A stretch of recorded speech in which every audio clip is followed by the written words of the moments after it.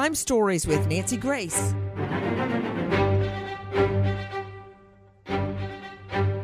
This is Crime Stories with Nancy Grace. I'm executive producer Jackie Howard.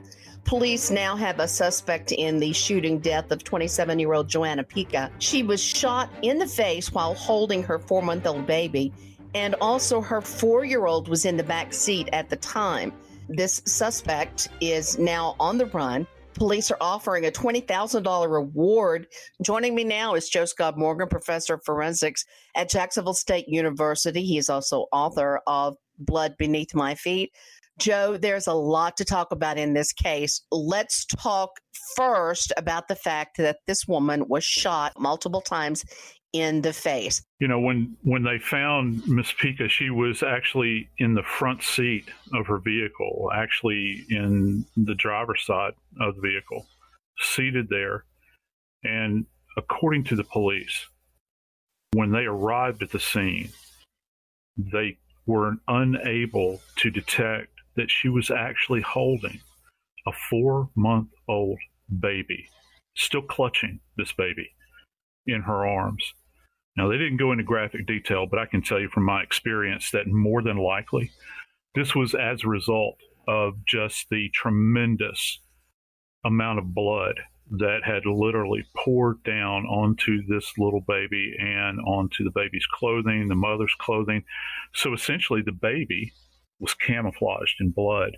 Now, in this environment, everybody can envision what a tight space in the front seat of a car is, or just in a car in general. It's a tight, confined space that maybe, you know, they're in Florida, it's summertime, maybe the air is running, so the windows are up.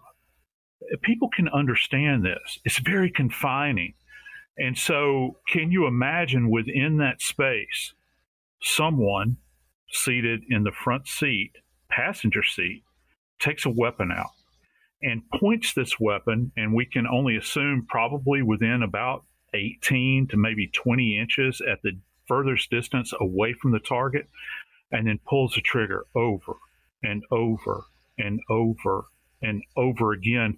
The report or the sound, the echo would have been tremendous within the car. And it wasn't just the 4-month-old baby that heard this. There was a 4-year-old seated in the back seat of the vehicle as well. This was his mother in the front seat. Now, the 4-month-old might not have memories of this, but let me tell you something.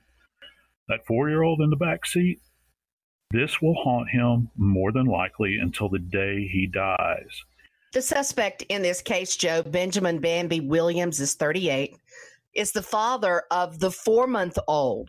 So that in itself makes you wonder how someone could do this. So you were talking about the distance in the car. We're assuming that he was also inside the car. We don't know this yet. But given that we believe he might have been in the car when this happened, more than likely he's covered with blood as well. In this particular case, the perpetrator would have been literally showered with blood in this environment. His extended arm, the weapon, and let's just say, for instance, he wasn't inside of the vehicle.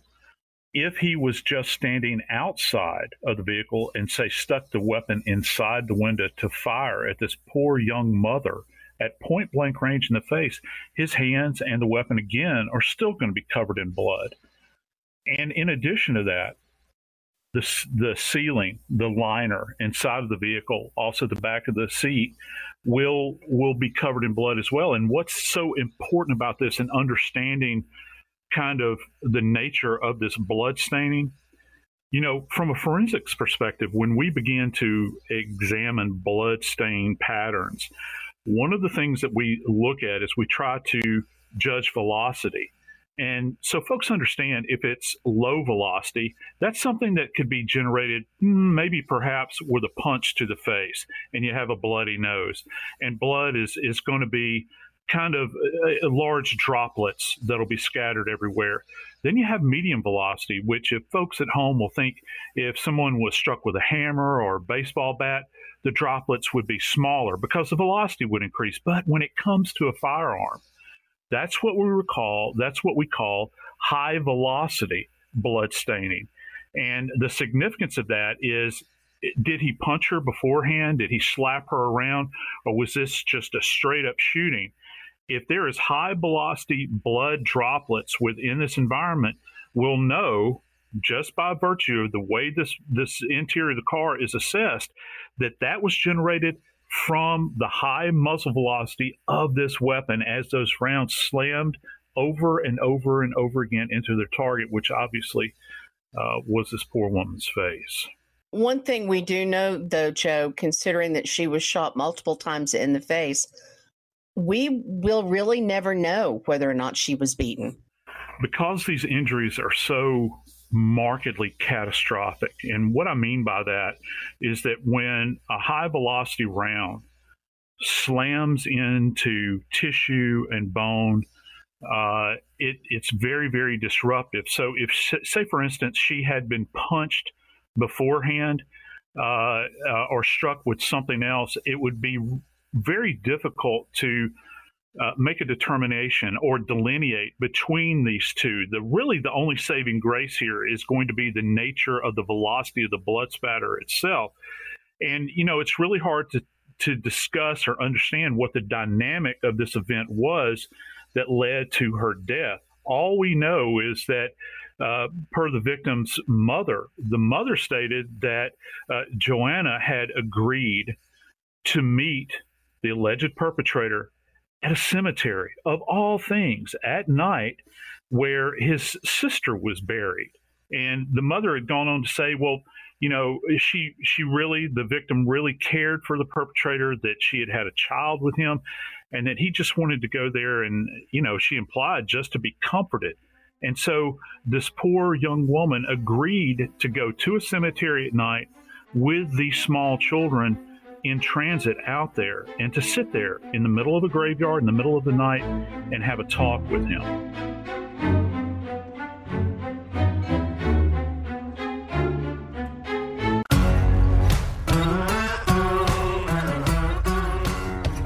Crime Stories with Nancy Grace.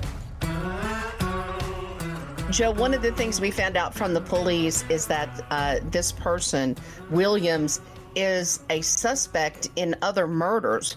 How will they be able to connect all this? What's really fascinating is that this person who allegedly shot Joanna was intimately involved with her. But there's an indication that he might be tied or linked to multiple other homicides in the Florida area, in the Tampa area. And so when you begin to think about that, you think, well, this guy's out on the run. He's armed. Well, it's kind of like a carpenter. A carpenter chooses to use a hammer. Many times, people that are involved in multiple homicide events, they choose to use the same tool as well. And that's the same weapon. It's something that they're familiar with. It's something they get a level of comfort with. So from a forensic standpoint, when we're discussing ballistic evidence, let's say, for instance, they take projectiles that are recovered at this scene where they know he was and possibly was with this same weapon.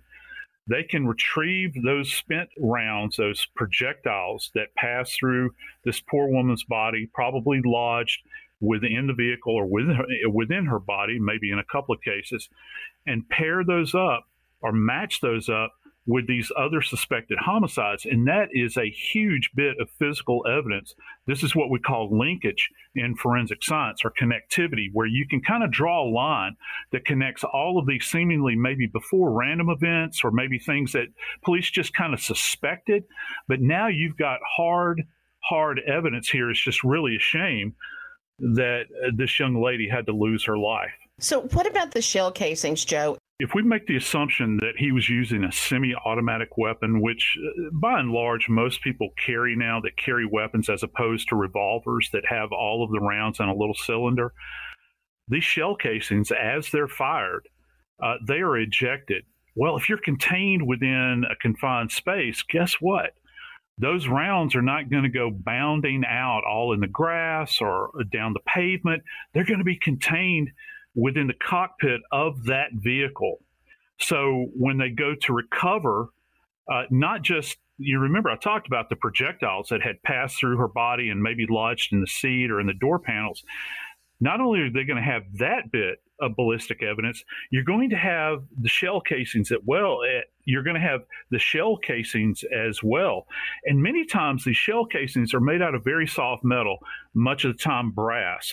And what happens with this is that there are, with semi-automatic weapons, you'll see these little striated marks on the sides of the casing itself. And those are actually ejection marks, where the ejector, this automatic, semi-automatic process, draws the spent casing out and casts it aside. Well, that metal is so soft that there are very distinctive marks that are made on the sides of it and on the base of it. And guess what? Just like the bullet itself that's fired can be connected to a weapon, because the rifling marks, those striations on that soft brass, they can be matched up as well. And again, this goes to these other suspected homicides that this person might be involved in. If they've recovered those shell casings from those scenes as well, from a forensic standpoint, this could be a slam dunk. Joe, one thing that really strikes me about the horrendous nature of this crime, the shooting is bad enough, but to shoot the person who is holding your child and is the mother of your child. I know you're not a forensic psychologist. I get this. But the idea of that is just really difficult to grasp. Even the mother of Joanna Pica said, he's not human. You know, I've had kind of a difficult time wrapping my head around this idea of an individual that would execute a young mother, and not just any young mother, the mother of his child, and in front of another child. It really gives you pause, doesn't it? Why is it that, you know, I'm looking at this through the lens of an investigator, not so much as from the perspective of a forensic psychologist, which I'm not. If I were an investigator in this case, I'd be thinking, why do you leave the kids alive? What is it within you that compels you to shoot the mother and then not shoot the children? And I think that we can draw some conclusions here. To shoot somebody in the face or to really disfigure them gives you an indication of anything but mercy, okay? Disfigurement, that sort of thing. You're sending a message like you hate that person. If he had taken this woman, put her on her knees, have her lean forward and shot her execution style, in that, we could draw another conclusion. But, you know, at the moment she died, the last thing she probably saw was the muzzle flash from that weapon, illuminating the interior of the car, flashing back in her eyes like a brilliant flash bulb. And then that was the end of her life. And I really think that it goes to the pathology of this guy, what's going on in his brain. I can say this: he's dangerous, and he needs to be caught and brought into justice as soon as possible before more people are killed. The St. Pete Police Department agrees with you. This guy is dangerous. Benjamin Robert Williams, 38, is considered armed and extremely dangerous. He is 5'8", weighs 135 pounds. His nickname, Bambi. There is a $20,000 reward available for his arrest. If you have any information on Benjamin Williams' whereabouts, please call 1-877-WANTED-2. Again, that's 1-877-926-8332. This is Crime Stories with Nancy Grace. I'm Jackie Howard.